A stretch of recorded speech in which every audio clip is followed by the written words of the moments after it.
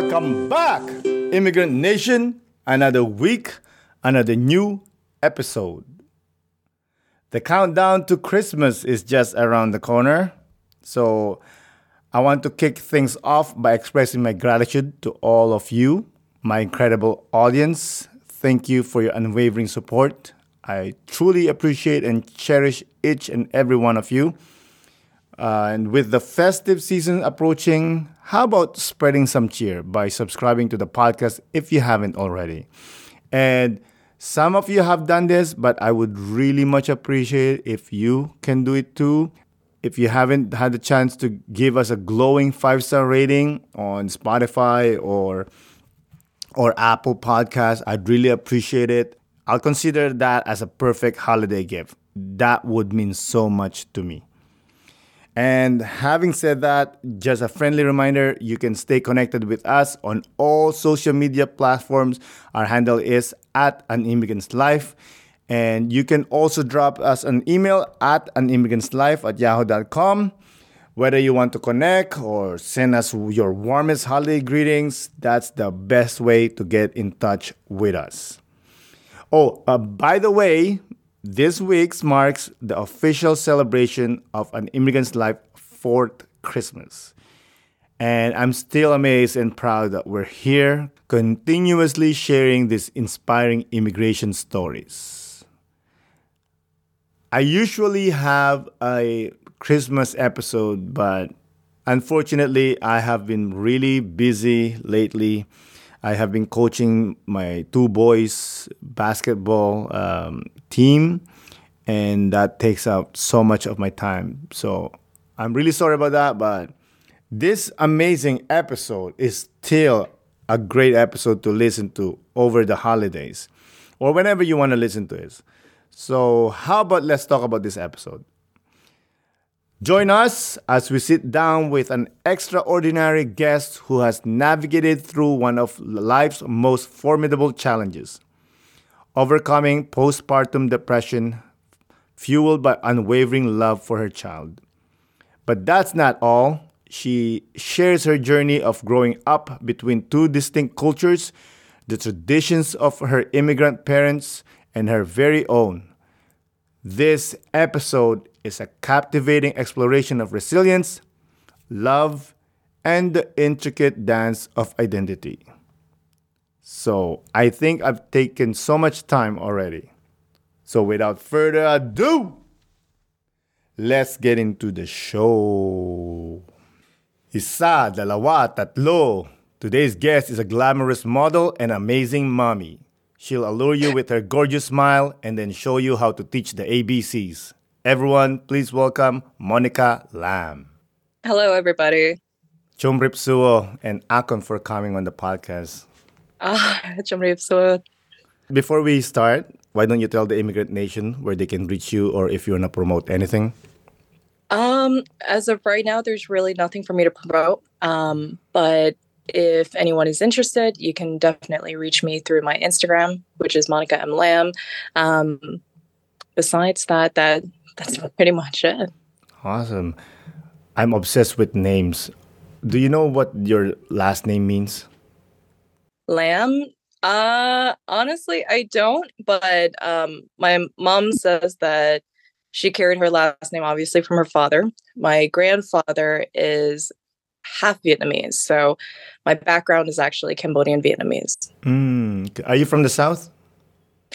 I'm actually here from the States. Sorry, like your family, your Yes. roots. So my mom's side, they're all from Cambodia. My Cambodia, Vietnam, and my father's side, they're all from Cambodia for the most part. Maybe different parts of China, even I don't really know, honestly. But they're from my father grew up in Battambang, which is where I believe where the Angkor Wat is, and that's like northeast-ish of Cambodia.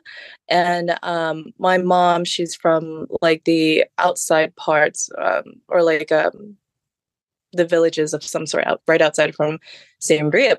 And I honestly don't really know too much about their background because they're they're refugees or were refugees at some point, and they came here to America to live the dream, and there are certain parts of their lives that they wanted to, just close and move on because of everything that went on with the war. So I respected that, and tried my best not to dabble too much into, whatever horrors that they might have experienced at that time. But that's the story of my my culture, my background, and everything. Mm-hmm. Where did you grow up? I grew up in Minnesota. Minnesota. Minnesota. So I'm very familiar with the Canadian weather. It's so funny because I was born in Massachusetts, and then somehow my parents just for some reason wanted to go to Minnesota, and I grew up there for 3/4 of my life, and then I ended up coming here to New Jersey. But Minnesota. Yep. Minnesota. How was that experience as a daughter of immigrants, brown, and living in the white world, literally? Surprisingly, it's not what it would probably look like today. Where I grew up in Rochester, Minnesota, it was a very good mix of all these different ethnicities. So I didn't feel like I was being singled out or anything like that, especially by the color of my skin. So in the town I grew up in, there is a very large Cambodian community, but there is also a mixture of Vietnamese, Thai, very small community of Chinese from what I remember. There were also some, different African descents and everything like that. So it was a very good mixing pot until I moved into the Twin Cities, where I lived in the suburbs where it's predominantly white. And although, I lived in neighborhoods where it was mostly, white folks, everybody treated me like, as if I was just like any other normal person. Again, not like how it is in today's world or today's era, where we kind of have to be on our toes a little bit. But Minnesota's good. Minnesota's good. Besides its stupid weather, it's pretty good. Yeah, but what I gotta do? I mean, I heard Minnesota is like, you're right. I've heard so much about Minnesota. They're like the Canadians of U.S. Yes, and the funny part that I kind of don't miss about Minnesota is that, so I never watched the movie Fargo, but every time somebody's like, "Oh, you're from Minnesota, so that means you're from Fargo," or like, "You sound like you're like, do you use the word a," or all these other terminology and stuff, and I'm like, no, I don't. I don't say a after that every single sentence. It's kind of like stereotyping Canadians in a way too. And but they're just like, "Oh, so you probably lived a life just like Fargo." And I'm like, honestly, I never really watched it. And they're like, "Oh, did you guys do like bobsledding or like like in Alaska they have the Iditarod." I think that's what it's called, where like the Huskies racing on the sleds and all that stuff. And I'm like, maybe certain parts of Minnesota did, but I lived in a pretty rural area, so the most fun I could probably get is just knocking people over from their snow forts and all that stuff, and that's about it. Seems to be a nice childhood. How about your relationship with mom and dad, being Cambodians and you being an American? It's not that bad. Growing up, Khmer was the number one main language in our household, solely because my mom, she didn't really speak English that very well. My dad lived here in America, I want to say a little bit longer than her. I think he came here in either the 60s or the 70s, and then my mom came here in the late 80s. So he had a little bit more time, learning English and all that stuff. But my mom, since she only spoke Khmer, I had to learn that myself. My brother, on the other hand, I have a brother who was born in Minnesota, speaks very little Khmer, but he's able to understand it. So he'll respond to you in English. And till this day, I still speak it. I'm able to communicate with my parents perfectly fine. I mean, am I better or am I better now that I'm older? Absolutely not. No, I was probably a lot better in speaking when I was younger, when I was around them. And, being that I'm more around like Filipinos, I don't get to speak my language as much. So I've lost my tongue quite a bit. And my mom will make fun of me for that. That's what they do. They always do that. They always do that. They're like, Monica, you're more Filipino than you are Cambodian now. Like, what happened? And I was like, well, that's what happens when you marry a Filipino guy. Like, what do you expect? Like, my son, he's 5 years old. He's half Filipino. Uh, his father, he doesn't really speak Tagalog much, but I want to be able to, um, what you call it, expose Jameson, my son. I want to be able to expose him to the different cultures, to the different languages, and I just don't want him to be like that stereotype Asian American where it's like you're born here in America or you come here to America and you totally forget your native tongue. I'm like, I don't want him to be like that. I don't want him to be like my brother. So it's like I love my brother to death. I really, really do. But I just want I want him to understand the history, my son to understand the history behind, both his parents. I want him to be able to communicate with, his lolas, his lolos and all that stuff, even with my, from my side, his ye and ta. And I find that very important. So it's, when I communicate with my parents, when I speak Khmer with them, it's almost like practice. So that way I can teach my son to do the same. And although I don't speak Tagalog well, I can understand it for the most part. I still try to learn so that way I can teach him the same thing. Yeah, 100%. When you speak to your, by the way, gorgeous son, gorgeous, gorgeous boy, I even showed the picture of him to my wife. Like, yo, look at this little boy over here. This is the son of my gas. I'm like, yo, he's the cutest. And I didn't even know he's Filipino. Yeah, he's half Filipino, half Filipino. That's awesome. Yeah, what was I gonna say? Yeah, as a daughter of immigrants, how do you navigate cultural expectations around motherhood within your family?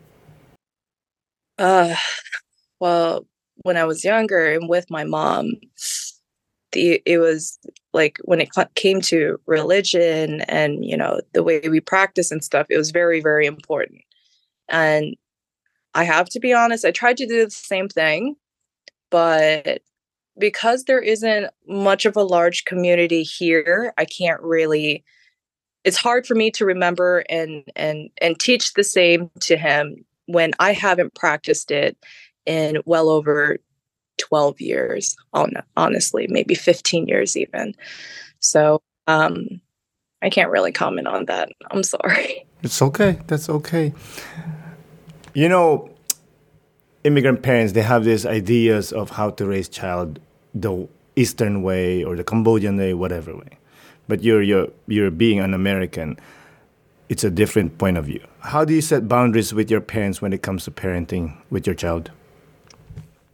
Well, that's a very good question.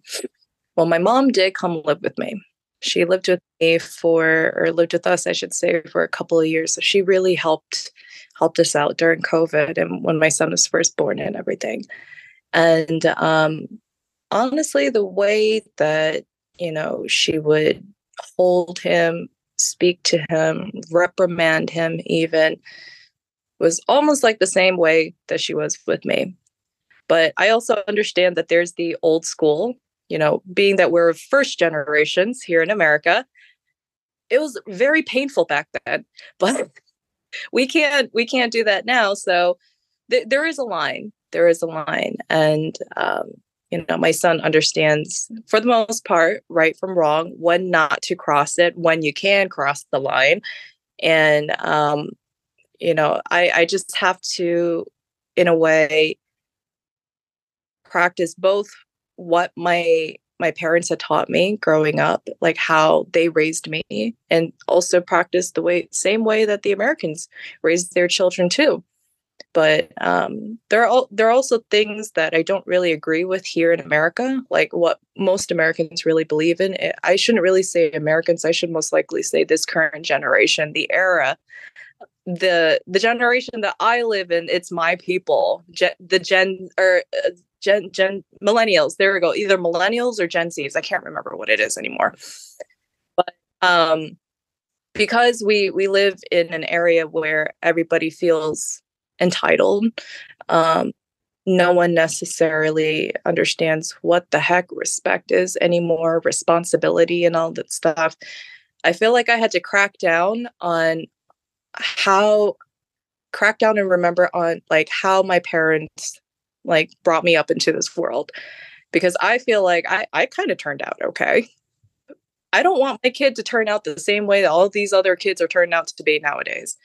So I'm very hard. I'm very hard on my son. And, thankfully, because I'm the bad cop, his father, he's going to be the good cop, and he's the median. He honestly is the median.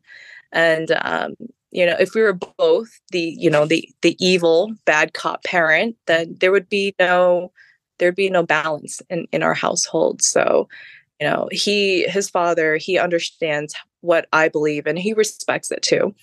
So he knows that I want to raise our son the same way that our parents raised us growing up.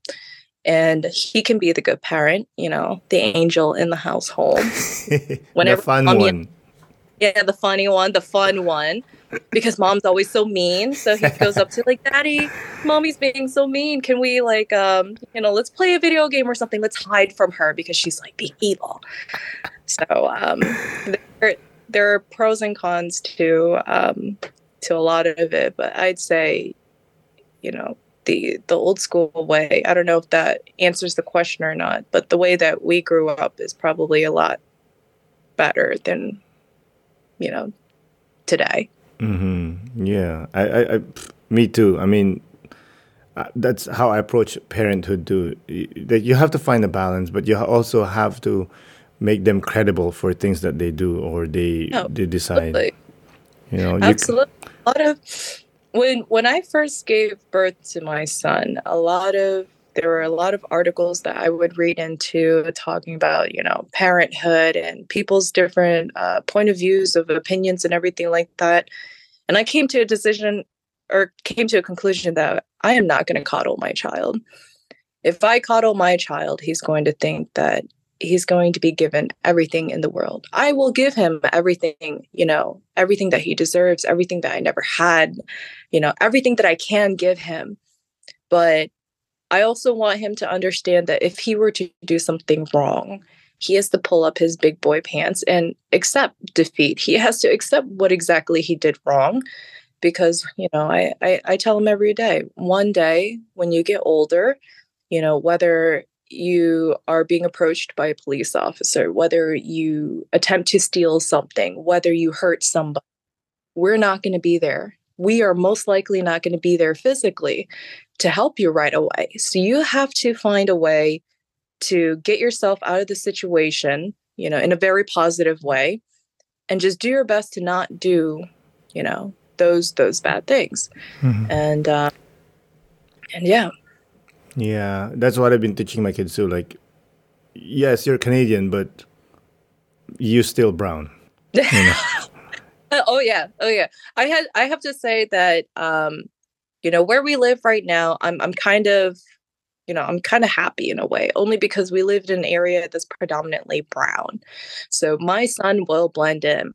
But prior to him walking into kindergarten, he was going to I had sent him to an all Catholic, what do you call it? Like a Catholic private school, preschool of some sort. There was a very good mix. But the township that the school was in was, for the most part, I noticed that they were white.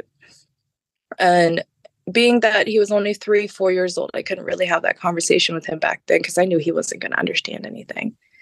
So in the recent days, I had to tell him, I'm like, baby, like Jamie, you have to understand that you are a person of color. If you look at your skin, you don't look like a sheet of printing paper. You're not white. So there are things that we can and we can't do. And being that you are a boy, one day when you grow up, be it now or even later, you have to watch out for what you say, what you do, because people will judge you by the color of your skin. They will judge you, the fact that you are a boy, not a girl, or whatever you want to consider yourself nowadays. And it's like, you just really have to be mindful of these things. And he goes, why? Why? And I was like, if you're a boy and one day when you get older, if a girl likes you, let's say you don't like her back, she could make up a lie and you could be in a whole lot of trouble.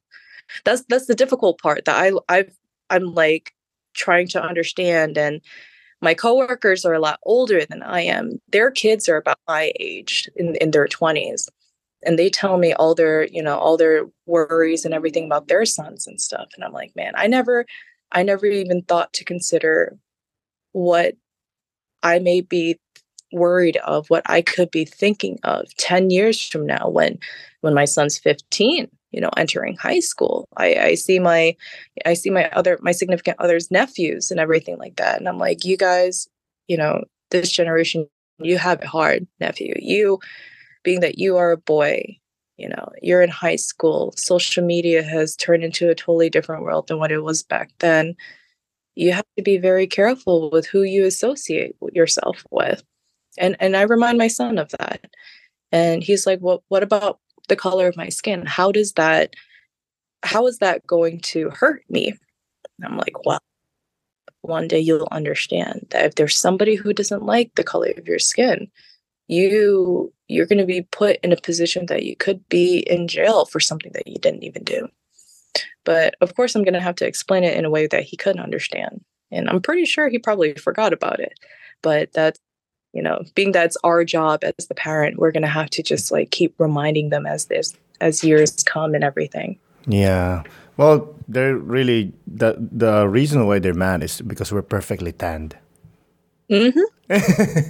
I agree. I see some folks, I see some folks who are, sometimes I think to myself, oh man, I wish I didn't have to tan like this. And then I look at some people, they're like, oh, I wish I was as tan as you. Like, but when I do tan, I turn into a tomato. And I'm like, oh, okay, when I turn tan, I turn into dark chocolate. Even my son, he's got my skin. His father's a lot lighter than I am. Mm-hmm. And in the summertime, I'm like, yo, like, look at your farmer's tan, Jamie. You, sir, you're something, Mr. Chocolate Man. Mr. Chocolate Man. Were you always been proud of the color of your skin? At some point, I wasn't. At some point, when I was young, when I was very, very young, only because I realized that I looked so different than a lot of my friends. My height, my skin, the way I looked, I knew that I wasn't like them. But that was like I want to say in middle school, when I started becoming more subconscious about myself, learning about, different groups, different cliques in school and everything like that.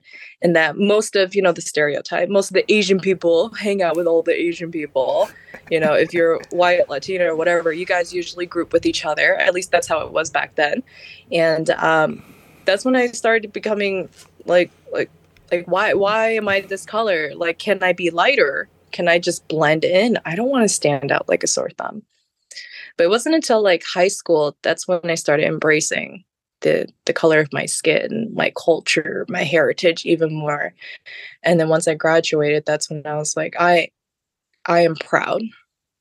I am proud to be an Asian American. I am proud to be a Cambodian American.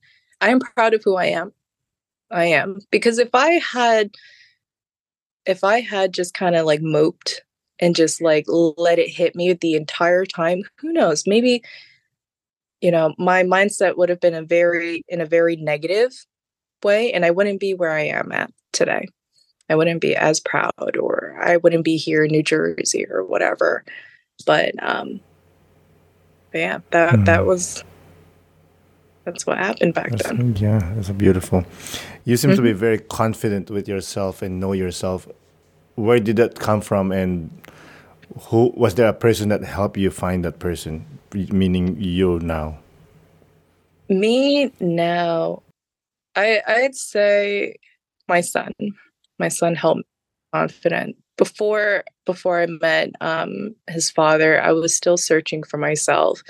That's when I started dabbling into the car industry, trying the import modeling out, because I didn't really know what I wanted to do with my life. I was kind of lost in a way, lost, unsure of, what my future had ahead of me. So I just kind of like went with the flow. And when I started becoming a little bit more outgoing, meeting different people in different professions and everything like that, that's when I start to kind of see like, all right, now's now's really the time for you to kind of group yourself together, because you just can't keep falling back, not knowing what to do in life, because by the time I hit my 30s or 40s, I don't want to be stagnant. I don't want to plateau, with the mindset of where I was back when I was 2021. And then when I met my boyfriend, when I met my son's father, that's when things changed. It's like we both knew we wanted to have a child, and when I had my son, that's when I put my foot down with the with my personality and everything, because I can't raise somebody, I can't teach somebody what to do if I have zero confidence in myself. If I feel shitty about myself, how do you expect to uplift someone else when they are down?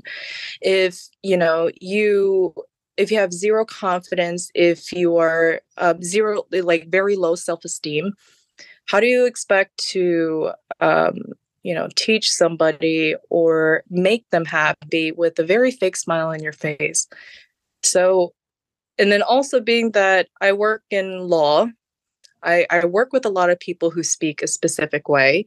A lot of my clientele, or my boss's clientele, I should say, they all work in a variety of different fields, of like government jobs. So I have to speak a certain way. I have to sound a certain way. And in a way, I also relay all that to my son, because I want him to understand, I am serious.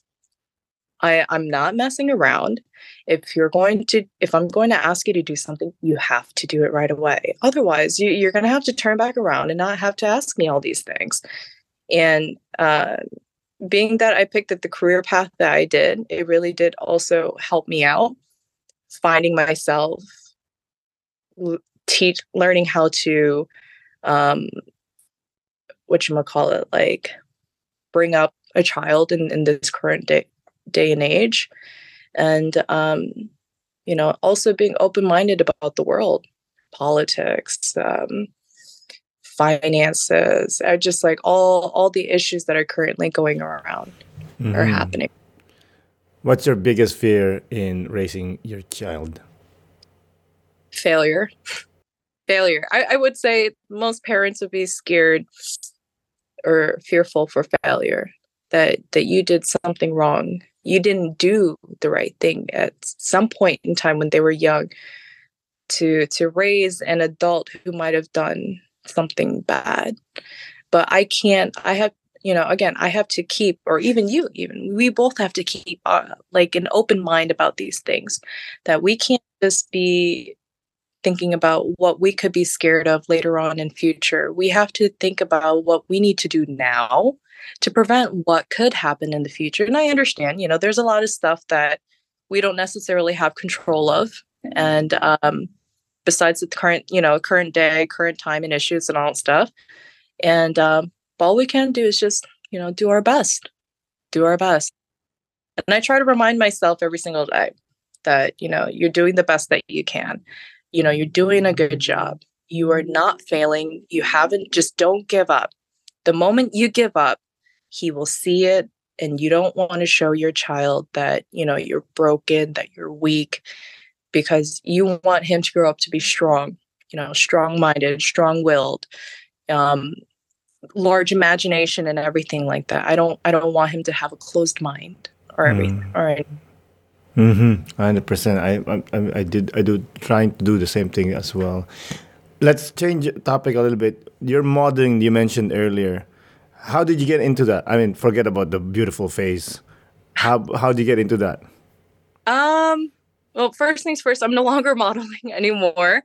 But I originally, well, when I first moved to New Jersey, I moved here knowing nobody. I moved here having zero confidence in myself, low self-esteem, everything you name it.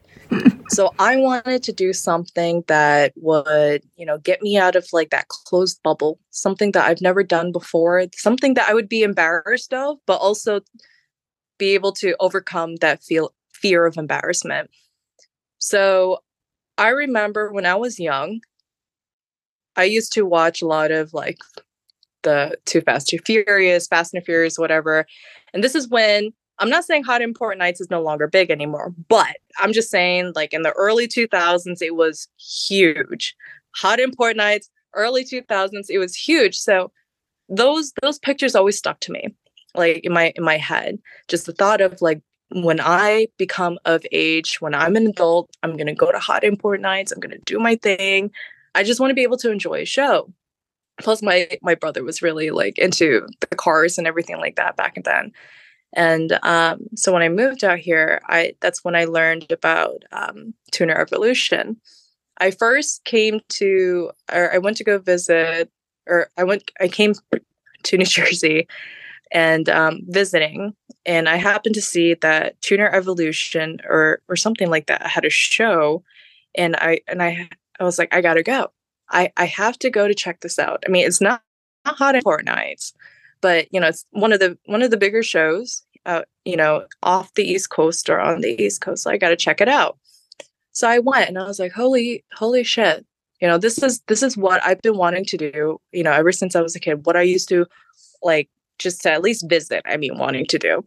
I wanted to at least go to a car show once in my lifetime. There are some very cool cars. I never owned a rad car or anything like that in my entire lifetime. My boyfriend has, but to me now it's just like a money pit. I'm like, whatever. It is. But like when I saw it, I was like, oh my God, I got to do this. I really have to do this. This is the only way I can get out of my bubble. I got to make new friends somehow. Like, how else would you make new friends? At the time I was working in Philadelphia, 9 to 5.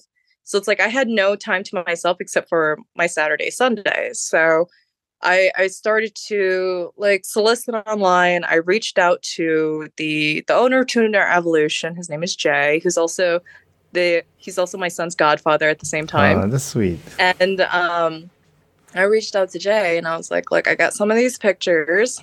They're not that great, but maybe do you have any room, in your model lounge or something like that where I'd be able to solicit, network, expose myself to, your type of world. He goes, yeah, sure. Why not? And that's when I really started enjoying it. I met so many people through Tuner Evolution. Mm-hmm. And matter of fact, that's how I met my boyfriend. Mm-hmm. We met at a car show. Mm-hmm. But things never really hit it off until we went to a Panda Junction, I think it was in Aberdeen, Maryland, a few years, like almost 6-7 years ago. Mm-hmm.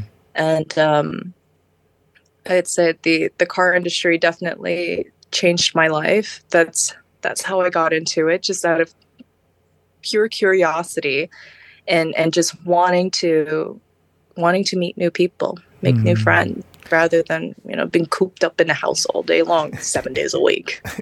Yeah.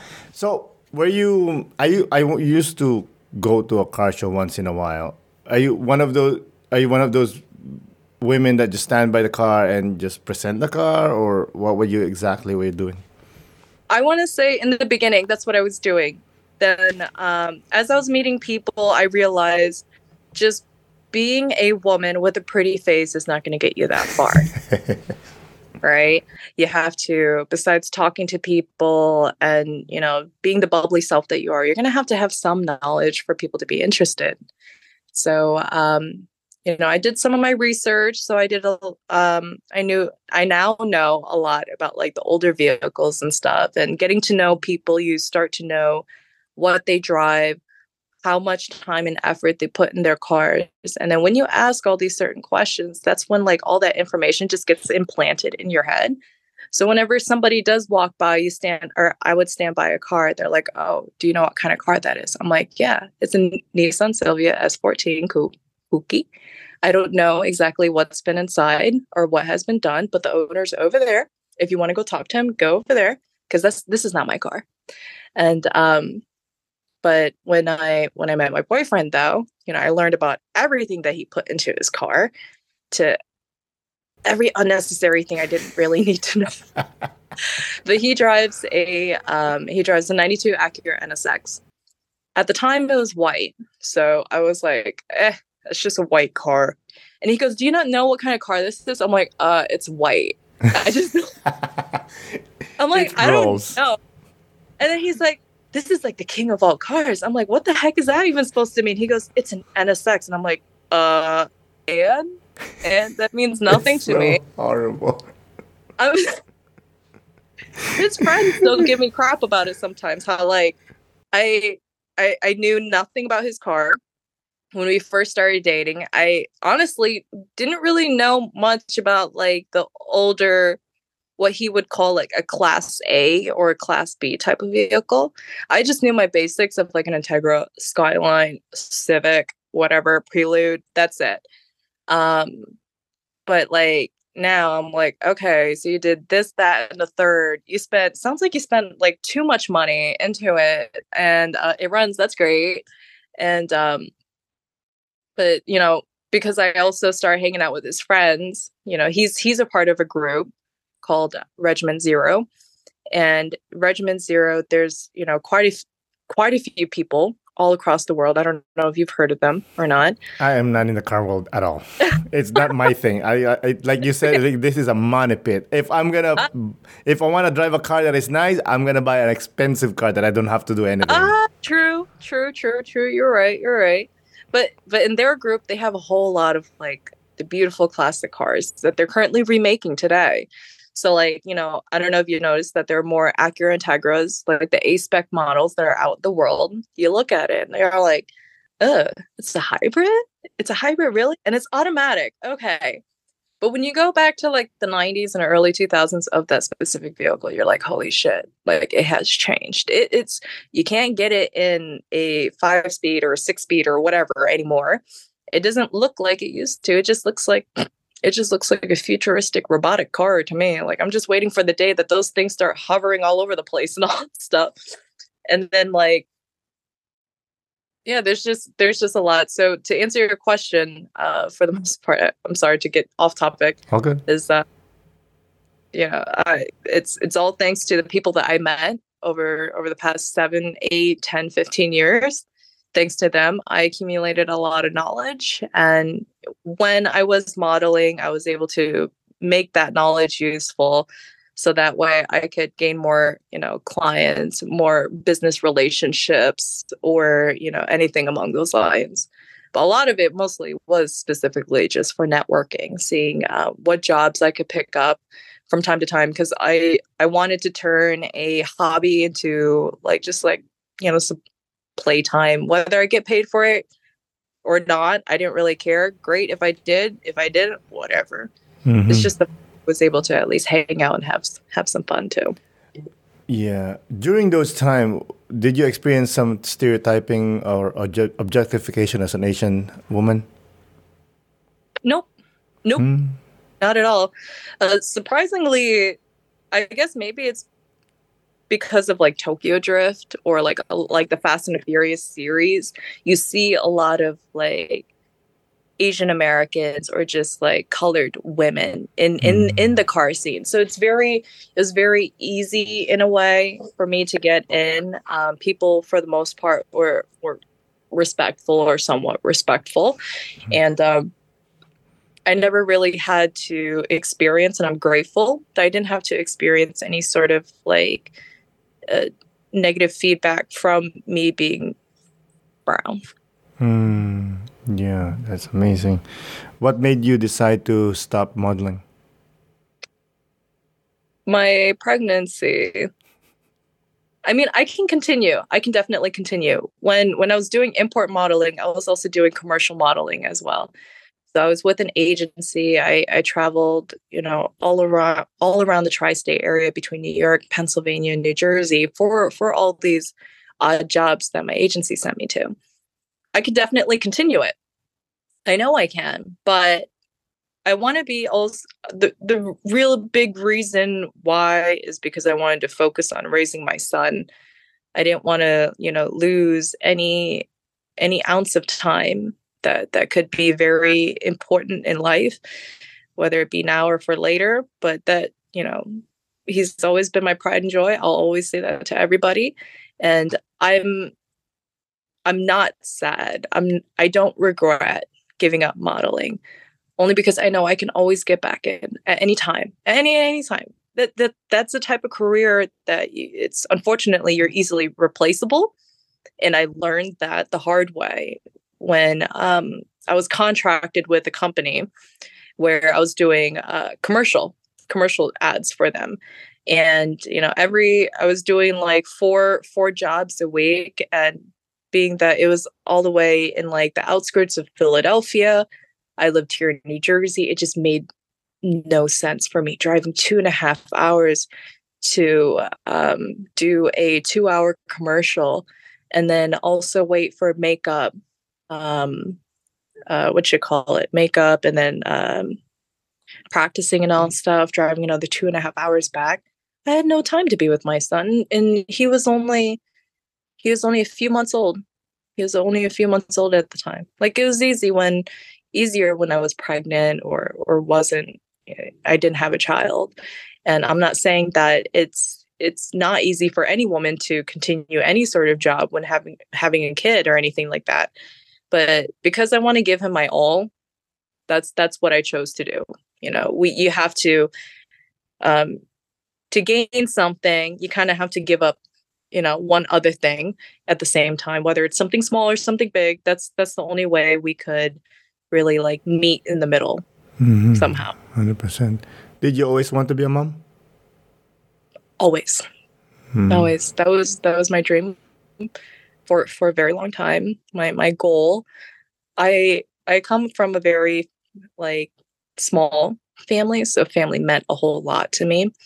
So when I moved to New Jersey, my brother moved to a different state, my mother moved to a different state, my father moved to a different state. So it's like I didn't want to be alone. You can have all the friends in the world. You can be around millions of people, but no one can really make you happy like, a significant other or a child of yours or even family. So family was really big. Really, really big. Yeah, it's the best. Always. Yes, absolutely. It's the worst and the best. I was just thinking the same thing. I always say it's hard to be a dad. It's easy to be a father. It's hard to be a dad. Or vice versa for a mom, obviously. Well, father is like, you do the job, you know what I mean? And then that's it. You can be a father. But to be a dad, you have to be there. You have to... yes.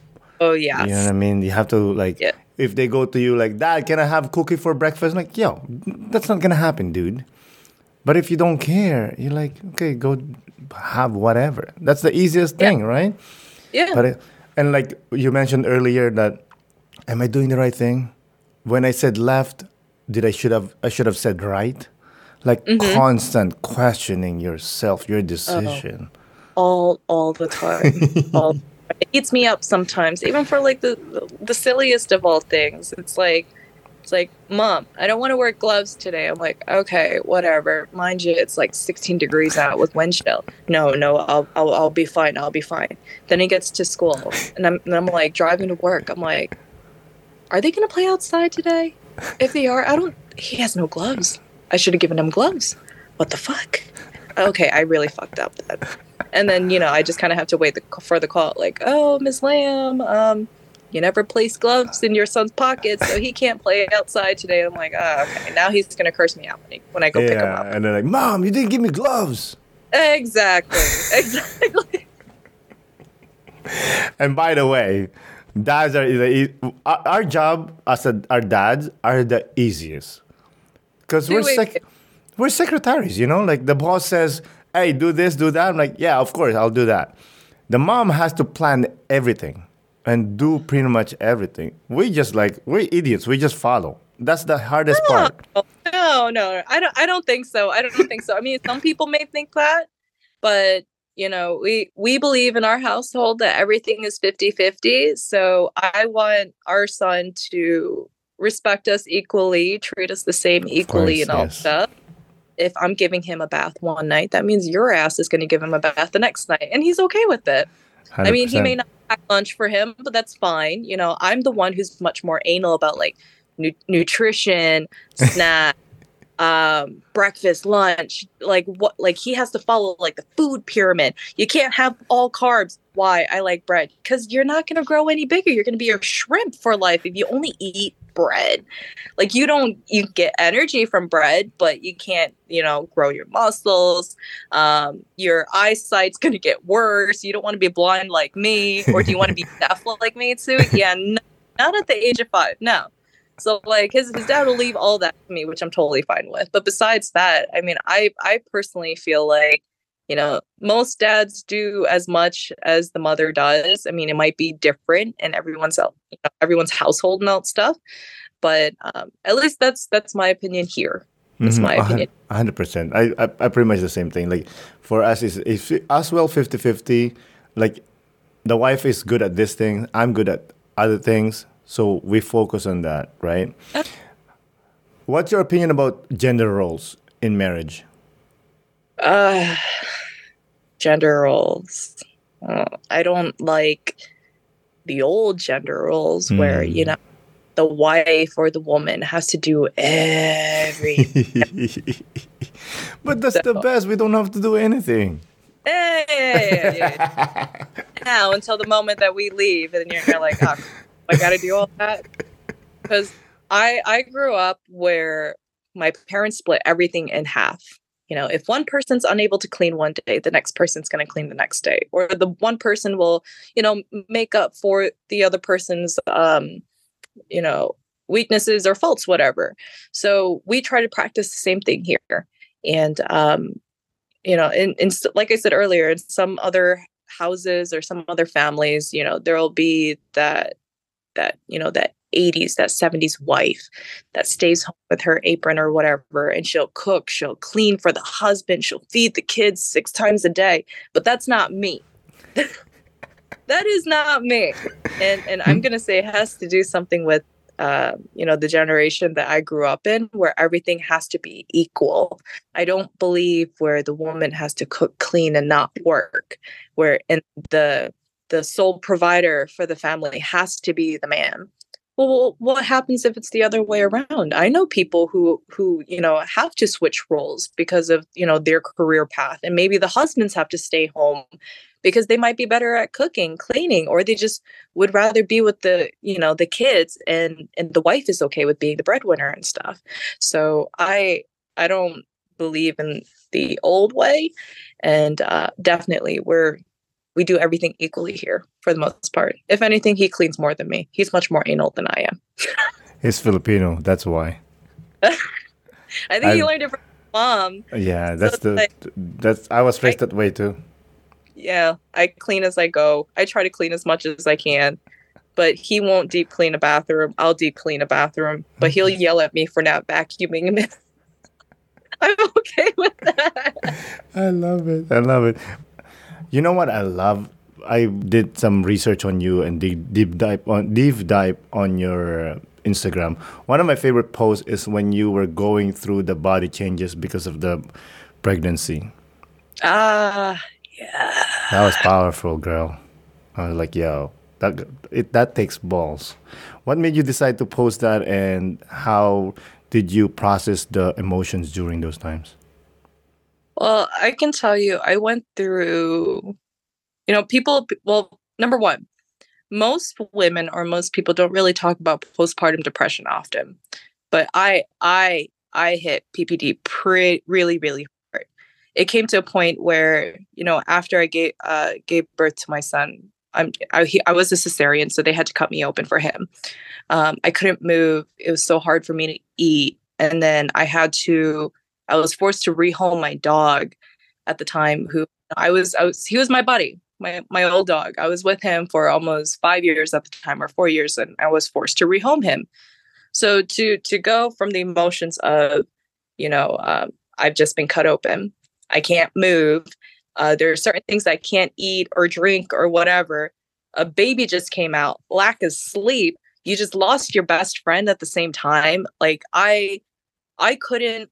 I was going on a downward spiral for a solid month and a half. I couldn't eat.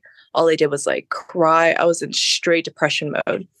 And then like one day, I think I just like woke up to my son, just like he just woke up perfectly fine, just cooing like most babies do at the age of like 1 or 2 months.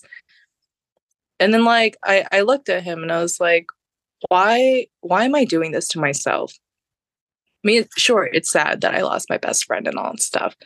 But here I am with a baby who's clueless to this world, who's also, I guess at that time, because they couldn't open their eyes, they're technically kind of blind in a way. You can't see, you have no idea what's going on. You've never heard my voice before, and you're just very new to the world. So I thought to myself, why am I being like this?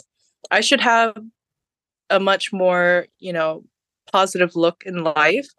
I should be much stronger than this, because I don't want him to feel sorry for me, to feel sorry that he came into this world, to this shitty world or whatever.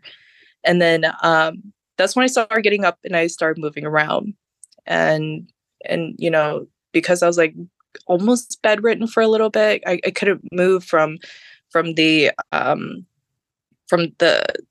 what you call it, the cutting or the opening or whatever, or cut. I forgot what it's called. Anyways, but I started moving, and then I had like complications, and I was scared that my insides were just going to ooze out.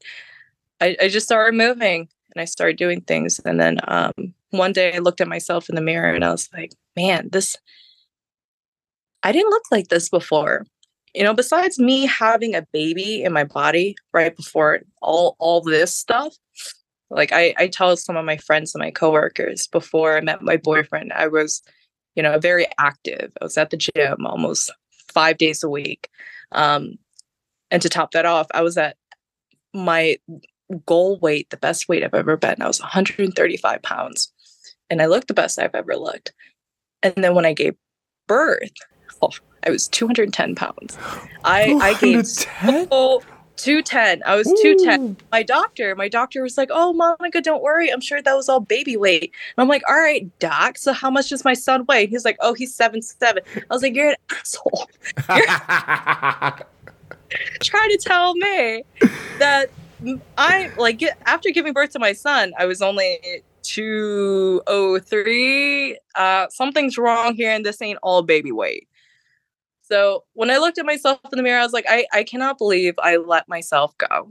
My mom told me, she was like, you can't really be so hard on yourself, because at the end of the day, Marby, he's my boyfriend, he was trying to be thoughtful. He didn't want you to be on your feet all day after, being at work, to come home, to be on your feet again, cook for him, cook for yourself, 2 different meals, because you might have, different taste buds one day versus him. So he was being thoughtful of you. And, you're the one who had a big stomach. You were hungry. So you just kind of like took it all in. I'm like, you're right. So to kind of overcome that hump, I felt like I needed to do something. I wanted to face my fear of, body dysmorphia, of the way that social media once looked at me, and what they may look at me, or how they may look at me later on.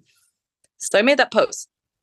And there was I can't remember the company, but there was a brand that I had used at the time that really helped me out with my stretch marks, because that was the time when I didn't like my stretch marks. And then that's when I learned, your body went through so much from all this change of having a child and stuff, in a way it's almost like your war scars, like your battle scars. I'm like, all right, there are some women who adjust to it, they love it, and there's some other women out there who don't really like their stretch marks. So when I posted that, that's when I told myself, I'm going to do better. I don't want to look like this anymore. My boyfriend didn't look at me like I didn't look like this when he first met me. No. If I did, he probably would have looked the other way. Yeah. No. I mean, not saying that he's like specific or anything like that, but a lot of people definitely would have looked at me or looked the other way if I had looked like this. So I did that in a way to kind of help motivate myself. Like, Monica, you cannot let yourself go. Whether you get back to pre-pregnancy weight or not, you're not going to let yourself go, because this post is going to remind you. It's going to help motivate you. It's going to help you move forward, take that step that you need, so that way you can reach that goal that you want. Whether it's a short term or long term, this is what needs to be done. Mm-hmm. And what did you do to get that, to lose the weight and feel good again? Me, I had to change my diet. So no more like dinuguan, no more palabok. I had to like cut my diet. And then also my doctor at the time, I remember, he used to joke around. He's like, wow, Monica, when I was seeing my OB, he's like, you're gaining a lot of weight here. And I'm like, okay, how much am I gaining? He's like, anywhere between 5 and 10 pounds per week. And I'm like, oh, okay, that's a lot. Per week? Yeah, that's how I got from 135 to 210. I was gaining anywhere between 5 and 10 almost every week or two up till the date that I gave birth. Oh, shit. So he was like, are you exercising? And I was like, no. And he was like, yeah, I can tell if you're gaining this much. I'm like, great. I love whatever. This guy. So, I mean, his sense of humor was through the roof. And I was floored with some of the comments, because he's an older gentleman, he had a very odd way of laughing, and it's almost like dry at the same time. So I'm like, okay, so I think I have to laugh. Because it sounds like he thinks it's funny, so I have to laugh because he has a dry sense of humor. But also, I feel hurt, like through the soul, with the knife, with everything that he said. And I guess he must have forgotten that I'm a woman and we are very emotional, and we take everything seriously. So it's a constant reminder, and thinking back to all that. But yeah. Hey, props to you, man. So, having said that, what do you think about this body positivity movement? Do you think that's a right mindset, or you really should take care of yourself, your body, and everything else?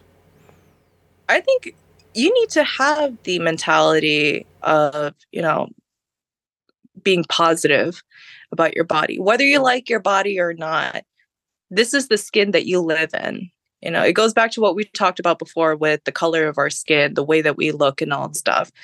And I have to remind myself, and other people have to keep me in check, in line even, that you need to stop comparing yourself to people on social media.